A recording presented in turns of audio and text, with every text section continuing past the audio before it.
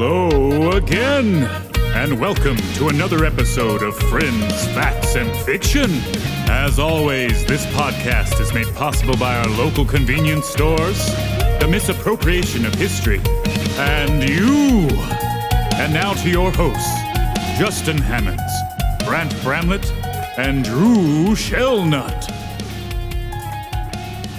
What's up? What's happening, world? It's a podcast called Friends, Facts, and Fiction. And this is not a full episode, but like a episode though. You know what I mean? It's a tweener. I mean, it's not in between seasons, but this is I swear. a small boy. I swear we're going to get into like prohibition. I swear we said it. We're going to do man. it. Which we'll get into that in a second here. So let's do a quick recap of why we have not did a deep dive on prohibition yet, which is going to be fun because there's a lot of fucking loony bins in the prohibition era, and trust me, you want to hear that. But actual psych wards, or you're talking about just like crazy ass fucking people? Looney Tunes, I guess. Looney Tunes. I like that. Yeah, okay, cool. Yeah, Looney Tunes. By the way, this is Justin well. Hammonds that introduced the episode, as he always does. I was about to do that. And then I'm Grant Bramlett. Okay, whatever. So yeah, I'm Justin Hammonds looking at Grant Bramlett. And the big homie Drew Shellnut, is currently not with us. He's at work because we're recording on an off day of the studio. Shit, dude, we're gonna try and get him to call in. I totally forgot about that. We can. Yeah, well, yeah. I'll text him here. Just text him and see. We may have Drew pop in later in the episode. Anyway, so. Oh wait, I don't have my phone. The whole reason why we've been kind of astray, if you will. I don't know if that's the word, but Grant got COVID. Yeah. So basically, my wife's grandfather passed away, and then I was playing mad catch up, and finally got caught back up, like with my lawn care landscaping company, and then Monday, which was the day before Justin's birthday. Oh, yeah. So I went out to the bar with the largest group of friends, and we all had an excellent evening. It felt a little weird that day. I actually took a COVID test, negative. Okay, fine. Oh, you felt weird before we hung out? Yeah. Oh, wow. Yeah, I felt weird. It was negative. And then the following day had a huge like mulch job that you weren't on because it was your actual birthday, and you were doing what I've decided is going to be my birthday present to myself. Fucking nothing. Yeah. Dude, my 33rd birthday in November, I am turning my phone off and I am laying down for a vast majority of that day. But anyways. Yeah, I chilled hard, son. Dude, I'm so proud of you. I went and picked up my girl's car, and we had like a drink somewhere, and then came back home. That's awesome. And I was like, happy birthday. Dude, that's so amazing. great. Anyways, I sweated my balls off all Tuesday, and then was done, and then we ran out, grabbed a bite to eat, and I was like, geez, my allergies are just going haywire, like just real bad. And then Wednesday morning, Shelly texted us to say that she tested positive for COVID, and I was like, I fucking knew it. And I tested. It was like 2 minutes. The little strip was in the thing, and it was bright red. Like boom, like you got that shit. You in there, bro? You got some swimmers, my guy. So it was 5 days of like really weird head colds, bad seasonal allergies mixed with narcolepsy. It was so weird, dude. Like I just kept passing out. I would like wake up, be like, what the fuck just happened? Why? What time is it? Where am I? I'm kind of hungry. And I would like eat a little snack and then pass back out. Yeah, I mean, hey. There's days of that shit, dude. It was crazy. Bro. It happens. And then the second that I was able to be around people and better again, I guess you got the flu? I don't know. I don't know what truly happened. So after my birthday, I guess hangout that happened. Yeah. On, what was that, Monday? Yeah. Was it Monday? It was last Monday. Yeah. So after that night, I was fine. I was hungover as shit, but it was a nice hangout. Thank you for everybody that came out. Tales from Walk-In popped up. Thank y'all for coming through. Check out their podcast. Love those guys and gal, Katie, and Vic and Clay. I didn't see Katie. Yeah, I ain't seen Katie in a minute. Oh, okay. No, I'm saying just shout out to the podcast. Yeah, but for sure. Vic and Clay showed up. Yeah. Yeah, man. After that, I was just hungover, and I was like, "Fuck it." Another day, worked a week of. I had 2 doubles that week on top of like 3 regular shifts, so a week and a half worth of work in like 5 days, and then Sunday comes, the day before Memorial Day. And get my shit rocked at the bar, Inglewood Lounge. The jam every Sunday night, 9 p.m. to 1 a.m. Anyway, get our shit rocked because Memorial Day is the next day. So all the normal people are out and all the artists are out. So, and normal people, I mean people that work Monday through Friday, Anyway, so after that Sunday, I woke up Monday sick as fuck, but it was not COVID. And I was like, sick. I'm talking like going through like hot, not sweating, cold but sweating, fucking like muscles tensing and loosening up and like crazy shit. Thank God for Kayla. Love you, girl. That's my baby. And she took care of me and I bounced back. And we're in the studio now. 3 days after? Yeah, and it's kind of one of those things where we gotta, crank this out so we can put it up literally tomorrow. But all right, you'll get it tomorrow for us now, I guess. Yes. Yeah. But our third, who I'm missing dearly, he had to work because his job is, he wasn't planning on ever having to record on Thursdays. Exactly. And the one with the actual health issues is the one that's been this whole time, able to do it. It all started with the pause we had to do for his little hospital visit. Yeah, that's true. And then you got sick, then I got sick, and then now it's like, oh, we're recording this week? It's like, I guess like a little mini tweener. Yeah. I honestly forgot to mention too, our engineer has been in the hospital for like the last 2 days. Oh, wow. 3 days. Yeah. Okay. That's news. So it's like COVID, either some false negatives or getting COVID again, like immediately after, which doesn't make any sense. Yeah. Because you should have antibodies for it. Like a whole different. Yeah, maybe. A fucking COVID and Delta then Omicron-ish Terminator. Went to a doc in the box because of a fever of 102.5. They immediately said to go to the ER. Oh, shit. Yeah, because it's 102, bro. Mm-hmm. Yeah, that's... And then... was stuck in MICU or like I think it's moderate intensive care unit. I think something like that. It's the right before. Yeah, it's the step down. Yeah. From the ICU. You important, but like not VIP. Yeah, you're probably not gonna die. You just need some IV plugged in. And well, crazy AFib shit was going on, so I had like a resting heart rate of 120. Shit. Yeah, which is if you're healthy, it's like 60 to 75. Yeah, that's terrifying. And so a bunch of medications to try and drop the heart rate down, but then that was putting a severe risk for blood clots, which could turn into a stroke. Exactly. And so they were like, well, let's make sure that you can handle blood thinners before we let you go. So released with a prescription for blood thinners and is back home now and doing much better. We spoke today, and I think it's going to be fine, but it's just one of those, like, what the fuck is happening? Everybody's getting sick right now. It's crazy. I just think we're all getting that summer coat on. You know what I mean? Like, we're getting that summer protectant. It's about time to grind. Everybody's getting those summer jobs, going back home for the summer and all that shit. Mm-hmm. That's a good point. Everybody's just getting ready for the summer, bro. It's like, I'd rather get sick now than deeper into the grind. Sure. Sure. Like beginning of July, mid-July, it's a fucking terrible time to get like sick. You know what I mean? Yeah. I'd rather be grinding it out and getting that money and fucking like get sick in October. Mm-hmm. You know what I'm saying? But, we can never predict what happens, and we've been going through a lot. So thank y'all for sticking with us. Thank y'all for still listening. Never forget to give us that 5-star thumbs up. Follow us, Instagram, Spotify, all that.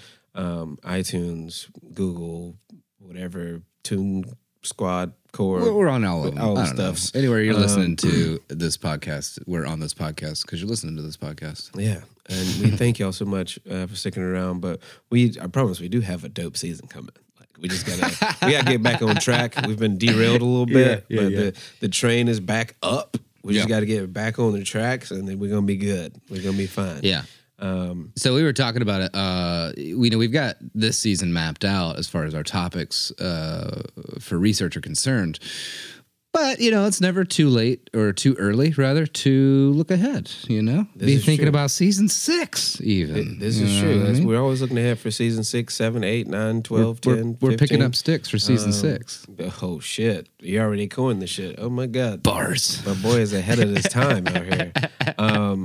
But yeah, before we get into this crazy list that I found of things, I think we're going to try to get Drew on.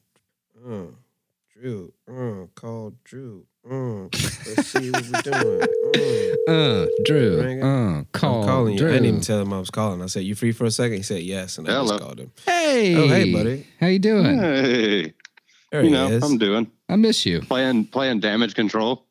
Okay, that's how it goes. This is Drew Shownut, the other host of this podcast. Hey, what's cracking, man? Just running an electronics store.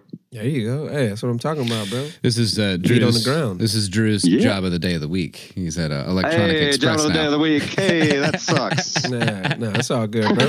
Hopefully, it's the job of the day of the year. Hey, I hope so too, man. In all seriousness, you know, they say a jack of all trades is a master of none, but it's better than a master of one. Ooh, hey, I like that. You know what I'm saying? So don't forget the other half of that. But anyway, we're going to go through this list of ideas, Drew, for our podcast in the future. Some of these are a little wordy, but... clearly, Justin's got his recording voice on because we are actually recording the episode as we speak. So, this is the list of topics that we may could cover. After sacking the city of Antioch in 540 CE, Sansanian Emperor Khosrow built a new city that looked almost exactly the same and called it Antioch Khosrow, which translates roughly to Khosrow made a city better than Antioch. Wait, what? Interesting story. He just ripped a city down and then built the same city. It was like, this one's better. Yeah, because I built it. Because I built it. That's awesome. Yeah, that's one. A humble man. Yeah, very humble man. Yeah. Another one is the 1904 Olympics. I love this one so much. So I'm actually going to read a little Smithsonian article about it after we're done with our list because it's fucking amazing. Drew, you heard about that? The 1904 Olympics? No. It's awesome. Oh, so we'll cover it here in a sec. In St. Louis, it was held in St. Louis, and the marathon of the 1904 Olympics was a total mess. The first place finisher did most of the race in a car. The guy in second almost died from eating rat poison. Yeah. And the fourth place finisher raced in dress pants and shoes. What? Yeah. Yeah. And took a nap by the side of the road for part of the race. Yeah, he was actually in the lead for most of it. He was this Italian guy, and he kept stopping to like ask people for like their food or some water or some money and stuff like that. But he barely spoke English, and people were like, "What the fuck? Who is this fucking Italian guy in dress pants and dress shoes running the route of the marathon? And why is he asking me for my orange?" Like, first of all, he's a pioneer because now they just have water kiosk stations. You know what I'm saying? That's true. He's ahead of his time. Yeah, he's ahead of his time, Yeah. bro. He was like, bro, I'm a time traveler. They do this in 2010. What's going on? Yeah, but that was really a tortoise and hare situation. He was in the lead for most of the race, and then he stopped and took a nap and finished in fourth because of it. That's fucking wild. Wow. So I'm ahead of these fools. I'm taking a quick little breather. Don't mind if I cut through the middle, do you? Yeah. So the third one is there was a cat who started in the Nazi Navy in World War II. What? Yeah. Like a house cat? Yeah, like just a regular fucking cat. Who translated his articles of formation? I don't know, but he's in the Nazi Navy. Then he became a ship's cat in the British Royal Navy, and survived 3 sinking ships during his naval service. Holy shit. So he Wow. switched He sides. switched sides. Survived switched. that Gang, and gang. then survives shipwrecks. That's bro, amazing. Reincarnation is real, kid. Anyway, Wow. Cats It also proves that you can move from the dark side. exactly. Ooh, that's a word. Kutulun, a descendant of Genghis Khan, refused to marry unless her suitor could beat her in a wrestling match. Nobody ever defeated her. Oh, It's a dope story. I want that one. Drew, you take the cat Yeah. one. I'm going to take that one. That was badass. The Polish army enlisted a bear as a soldier during World War II. Of course. Oh, of course they did. Number 6. Might as well. Yeah, why not? A woman named Violet Giuseppe survived not only the sinking of the Titanic, but also the destruction of both of the Titanic's sister ships. What? Okay, hold on. She got back on? What? Yeah, after the Titanic, bro, I wouldn't get back Dude. on a ship in my life. Cuz. No. Especially one made by the same fucking company. Bro, Fuck that. No, I'd be scared of planes, boats, all that shit. Fuck all that. 7. Robert Liston, a surgeon in the 1800s, performed an operation with a 300% mortality rate. Instead of saving the patient, he killed 3 people. What? Did, What? I need more information. I don't know what's going on here. What the fuck? Okay, so Liston was renowned for being one of the fastest surgeons alive. Okay. Which at the time was a very good thing. Anesthesia. Sure, yeah. Anesthesia, as we know it, didn't exist. Right, they weren't down. Yeah, Like, so patients were awake for Yeah. the entire procedure. Right. Meaning the shorter it was, the better. Liston was performing a leg amputation, but worked so fast that it accidentally cut off 2 fingers on his assistant's hand. Both the patient and the assistant died later of gangrene. Oh my Oh my God. Wait, where's the God. third person? I'm about to get to it. Oh, okay, great. Most likely due to the saw being unclean. What about the third death? Well, doctors and other spectators would often watch these surgeries from the gallery. It was like a fucking amphitheater, which was much more up close and personal than medical galleries today. During the procedure, Liston accidentally swiped near an elderly doctor with a blade, slicing the fabric of the doctor's suit. God. Thinking he had been cut open, the doctor went into shock and died of subsequent heart attack. Jesus Christ. So he died from like a placebo pill. yeah. A placebo knife. That was a placebo death right there. That's That's fucking awesome. crazy, That's bro. so good. That's great. Another one. Twice the U.S. and the USSR were likely saved from all-out nuclear war by just one person. Wow. That's a longer article than I want to read right now. Sure. That sounds yeah. like it sounds like a topic we would cover though. Yeah, of course. We're definitely I'm gonna look into that for sure. And if listeners, if any of these are interesting to you, just email us and we'll cover them. And we will look into it. Friends. So that's I what- do think I do think That's that what we do here. we definitely need to, and I think I was going to hit on this on one of the earlier episodes that we did this season. The island right off of South Carolina that's part of South Carolina Yeah. that we should definitely hit on because it's one of the only places in the U.S. with monkeys. That's right. Are you talking Gullah Island, bro? No, it's I can't remember the name of the island. That's a real place. It's Wait, are actually you called. fucking I kidding think. me? Gullah people are Gullah Gullah Island is. Oh yeah. No, it's a real place. my That's mother, awesome. my mother-in-law is actually from there. Yeah. That's actually where Karen's from. Oh, Yeah, we've that's had real this shit. conversation. Yeah, that's a real thing. Wow, you can They tell how have some, tired I am. they have some Jesus. dank ass food out Yeah. there, bro. Their food is fucking anyway. But yes, we definitely should cover that. That could be your creature Yep. corner, bitch. Yeah, Chris want a bitch. Bitch. Mm-mm. All right, number 9. An entire town in Nevada basically invented the concept of the Wild Wild West by staging gunfights, bank robberies, and Western cliches from the 1800s dime novels. Wow.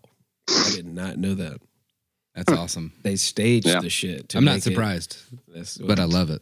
You know, you That's get pretty great. people to come there. If Yeah. there's like, crime or morbid shit, people flock to that shit. Ernest Hemingway's younger brother started his own country on a raft in international waters near Jamaica and named it New Atlantis. Ooh. I like that. Ernest Hemingway is a fucking wild dude. Yeah, he's weird, dude. He's crazy. So I'm sure his brother was fucking nuts too. Mad Jack Churchill, a British Army officer during World War II, was famous for going into battle with a longbow, a broadsword, and bagpipes. Yeah, just went into battle, man. Ready to With go. some bagpipes? Cool. Ready to go, cuz. If nothing, you can annoy him to death. I mean, I guess that's what he wanted to do. I mean, apparently he miraculously survived multiple battles. So, What is this atonal bullshit? Well, You know? God, I'm gonna go over that. I'm gonna go over there. I'm tired of this guy. yeah. So, Battle 1. So this is the last one, which, what? At one point, the makers of Pepsi had the 6th largest military in the world. Wait. What? Bro.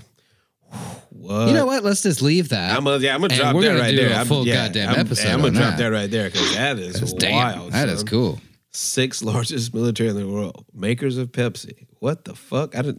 What, like, it's shit like this, bro. Shouts out to BuzzFeed for the 12 truly weird historical events. Yeah, that's great. What the fuck? That's bro? good for our little workshop there. Yeah, it's nice. And, you know, for the listeners to see what we talk about when we meet up, basically. Yeah, that's- Yeah. Shit like this. Yeah. We dive a lot deeper into the topics, but, you know. That's not as fun Tis as our what it is. brainstorming sessions. So I really absolutely. So Justin texted me like the little BuzzFeed thing, and then immediately said the 1904 Olympics looks pretty funny, and I was like, dude, it's fucking hysterical. A podcast like a whole bunch of the Dollop. It's very popular. But they did like an hour and a half on it.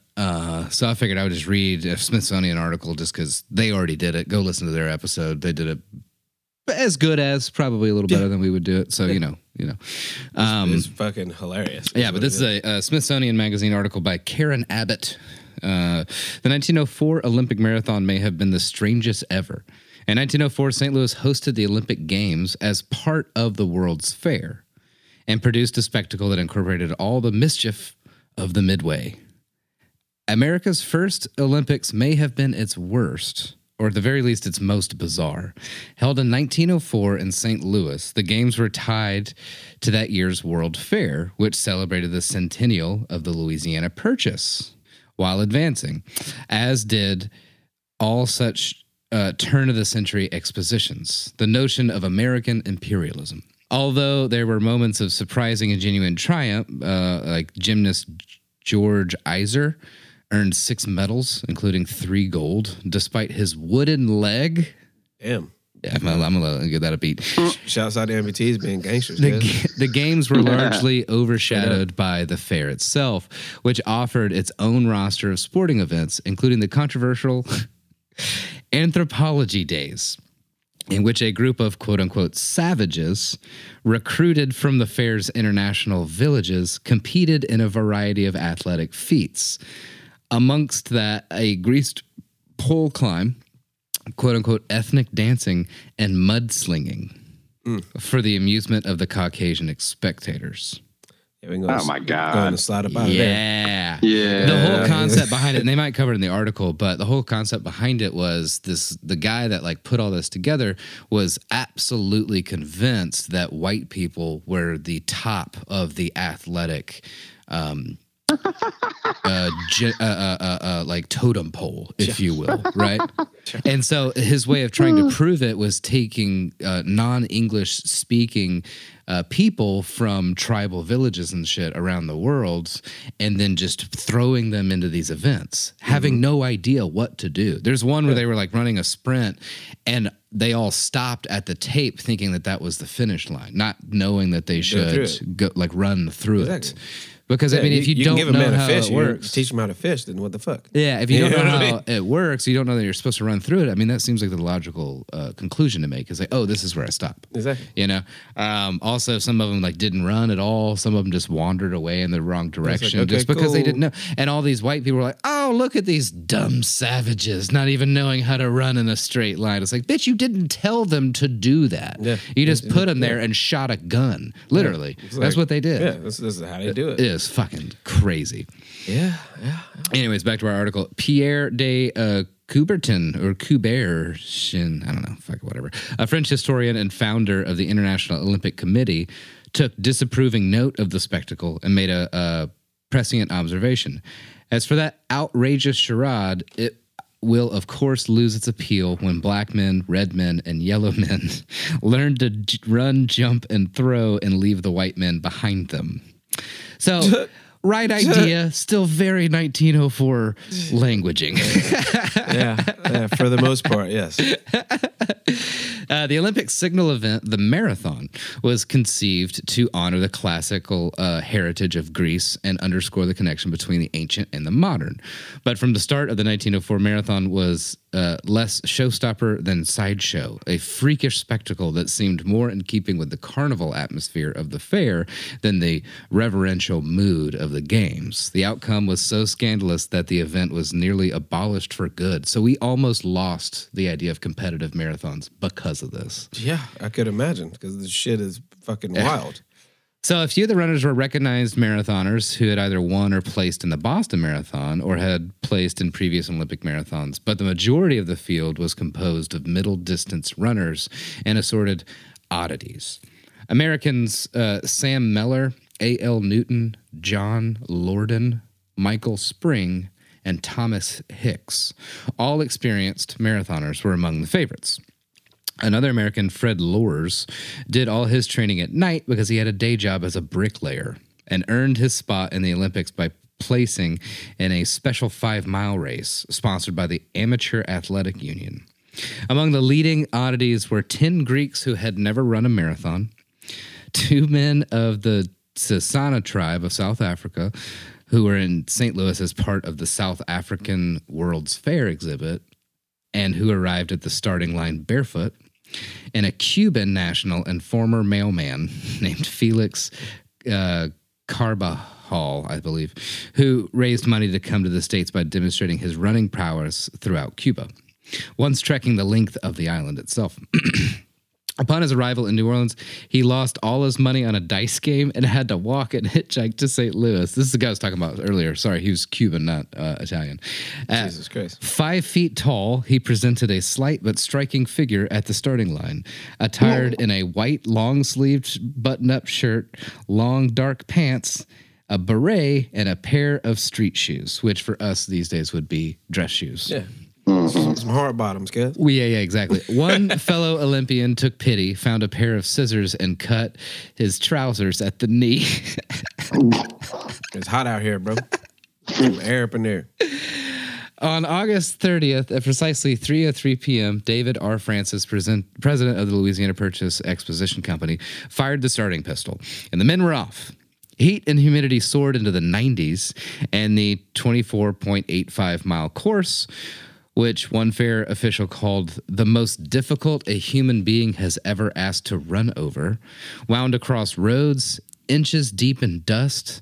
There were 7 hills varying from 100 to 300 feet high, some with brutally long ascents, and many places cracked stone was strewn across the roadway, creating a perilous footing. And the men had to constantly dodge cross-town traffic, delivery wagons, railroad trains, trolley cars, and people walking their dogs. So they didn't shut the course down. They were just like, block hey, off. Like, hey, just run through the city, way. Bro. Yeah. I could just make it back here. Run that way and make it back here, bro. Yeah. Jesus. There were only 2 places where athletes could secure fresh water, from a water tower at 6 miles and a roadside well at 12 miles. James Sullivan, the chief organizer of the games, wanted to minimize fluid intake to test the limits and effects of purposeful dehydration, a common area of research at the time. Cars carrying... being drunk? Anyway. Cars carrying coaches and physicians motored alongside the runners, kicking the dust up and launching coughing spells. Fred Lors led the 32 starters from the gun, but by the first mile, Thomas Hicks edged ahead. William Garcia of California nearly became the first fatality of an Olympic marathon when he collapsed on the side of the road and was hospitalized with hemorrhaging. The dust had coated his esophagus and ripped his stomach lining. Jesus Christ. Had he gone unaided for an hour longer, he might have bled to death. John Lorden suffered a bout of vomiting and gave up. Lin Tao of the South African participants was chased a mile off course by wild dogs. Holy fuck. Felix Carvajal trotted along in his cumbersome shoes and billowing shirt, making good time even though he paused to chat with spectators in broken English. On one occasion, he stopped a car, saw that its occupants were eating peaches, and he asked for one. Being refused, he playfully snatched two and ate them as he ran. There you go. Turn up. A bit further along the course, he stopped at an orchard, snacked on some apples, which turned out to be rotten. So, suffering from stomach cramps, he laid down and took a nap. That's why he took a nap, heard.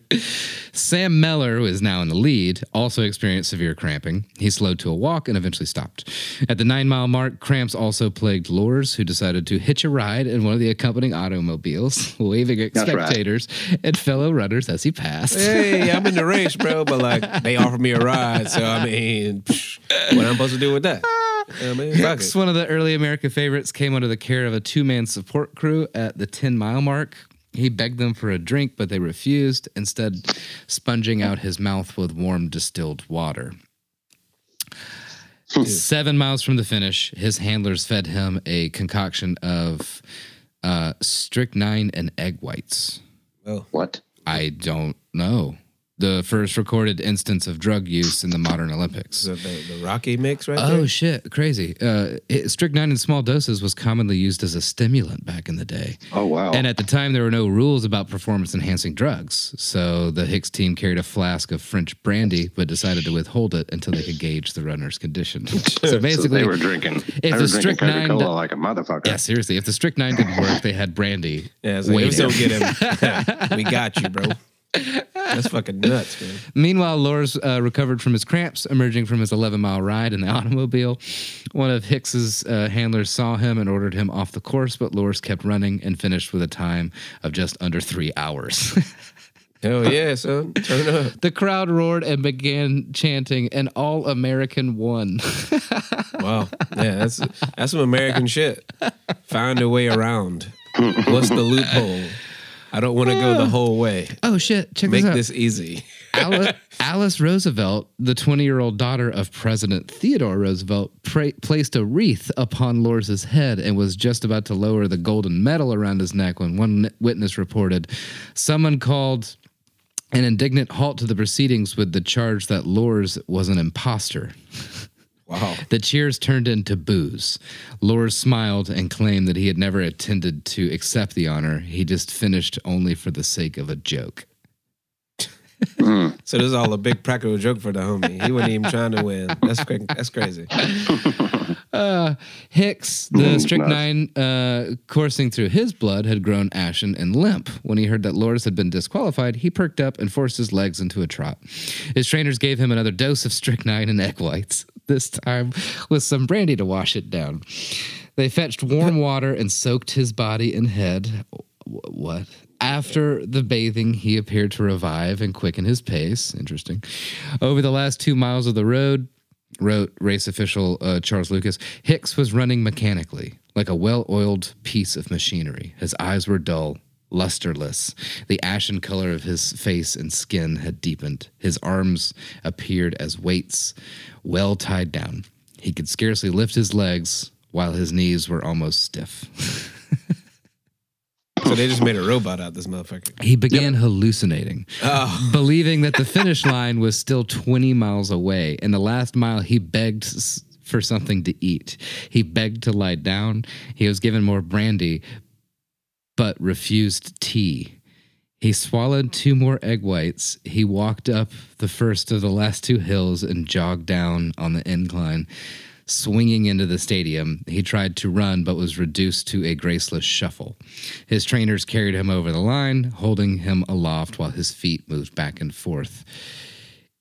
So his 2 trainers had literally picked him up by the shoulders or by his armpits, and he was just moving his feet above the ground. Wow.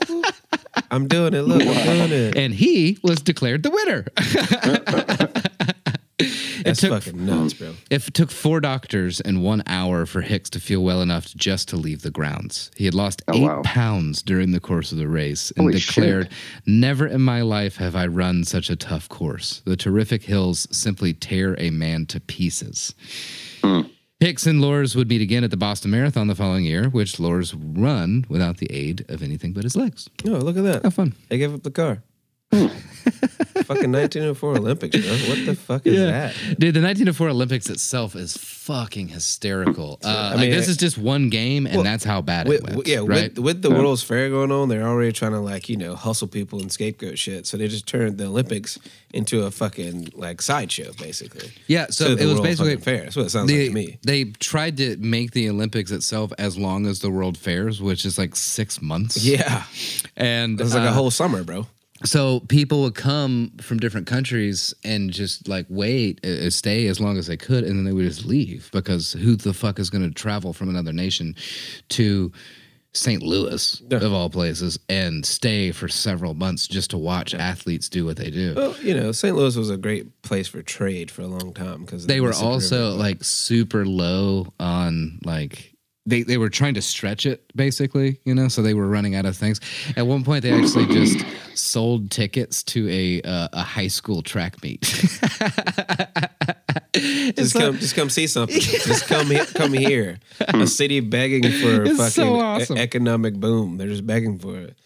Well, yeah. Hey, guys, I probably need to unask the area and get back to it. Absolutely, buddy. Thank you for your time. Man. Appreciate you. Love you guys. Love you, man. Love you too, man. All right. Bye. Peace. What an asshole that Drew. Just kidding. Drew Shells. I might do the 1904 Olympics. I honestly just listen to the Dollop episode. It's so fucking good. Yeah. It's good shit. Yeah. Yeah. But yeah, like we said, we will, fingers crossed, nothing happens in the next fucking 4 days. We'll record the first episode of the Prohibition 3-episode dive that we're doing. We're going to do the pre, the height, and the effects. So look forward to that.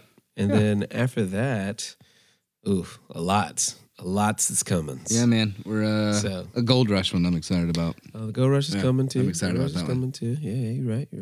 Well, thank y'all for listening, man. This has been a tweener episode. Number will be on the thing. We love y'all. Like I said, don't forget to give us that 5-star, that thumbs up, and all that good shit. Anyway, I'm Justin Hemmons. I'm saying live life because it's worth living, y'all. And Drew Shelnut would say either, read books and be nice to people, or something weird or dark or, irreverent. And then I'm Grant Bramlett. And, if you stuck in here listening to this bullshit episode and the little greatest hits thing we had to put out last week, I always loved you. If you want people to run really long distances and refuse to give them water, I never liked you. Facts. Yeah. Yeah, I'm pretty solid. Yeah, pretty solid on that one there for sure. But especially in the fucking heat of the fucking summertime. Anyway, we love y'all, man. Stay positive, be blessed, stay beautiful. This has been a podcast called Friends, Facts, and Fiction, and we out. Thanks for listening, and stay tuned for the next installment. Find us on Facebook and Instagram to stay up to date on all things Friends, Facts, and Fiction. Our Instagram handle is friends_facts_fiction. As always, please reach out to us. You can send any of your questions, praise, and fact-checking to friends_facts_fiction@gmail.com. It's important to us to only propagate the truth, and we'll correct any errors we may have made. Your hosts and researchers are Justin Hammonds, Grant Bramlett, and Drew Shelnut. Our episodes are produced by Grant Bramlett.